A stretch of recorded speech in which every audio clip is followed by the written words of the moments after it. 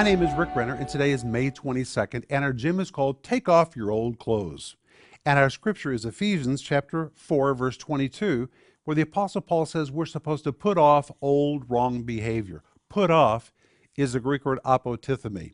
It's an old word which means to dispose of an old set of clothes that you don't need anymore. The word tithemi means to lay it down. The word apo means to put it away. When you put the two words together, it's take it off and push it away from you. Put so much distance between you and that wrong behavior that you can't quickly reach over, pick it up, and put it back on again. You are to permanently dispose of wrong behaviors, wrong attitudes, wrong patterns, put them away, or as the Bible says, put them off. Just like you take your clothes off at the end of the day, you have to do this by choice. You can't depend on your emotions. You have to simply say, you know what, I don't need these anymore. My life has changed. I'm taking those old things off and I'm not going to do them anymore.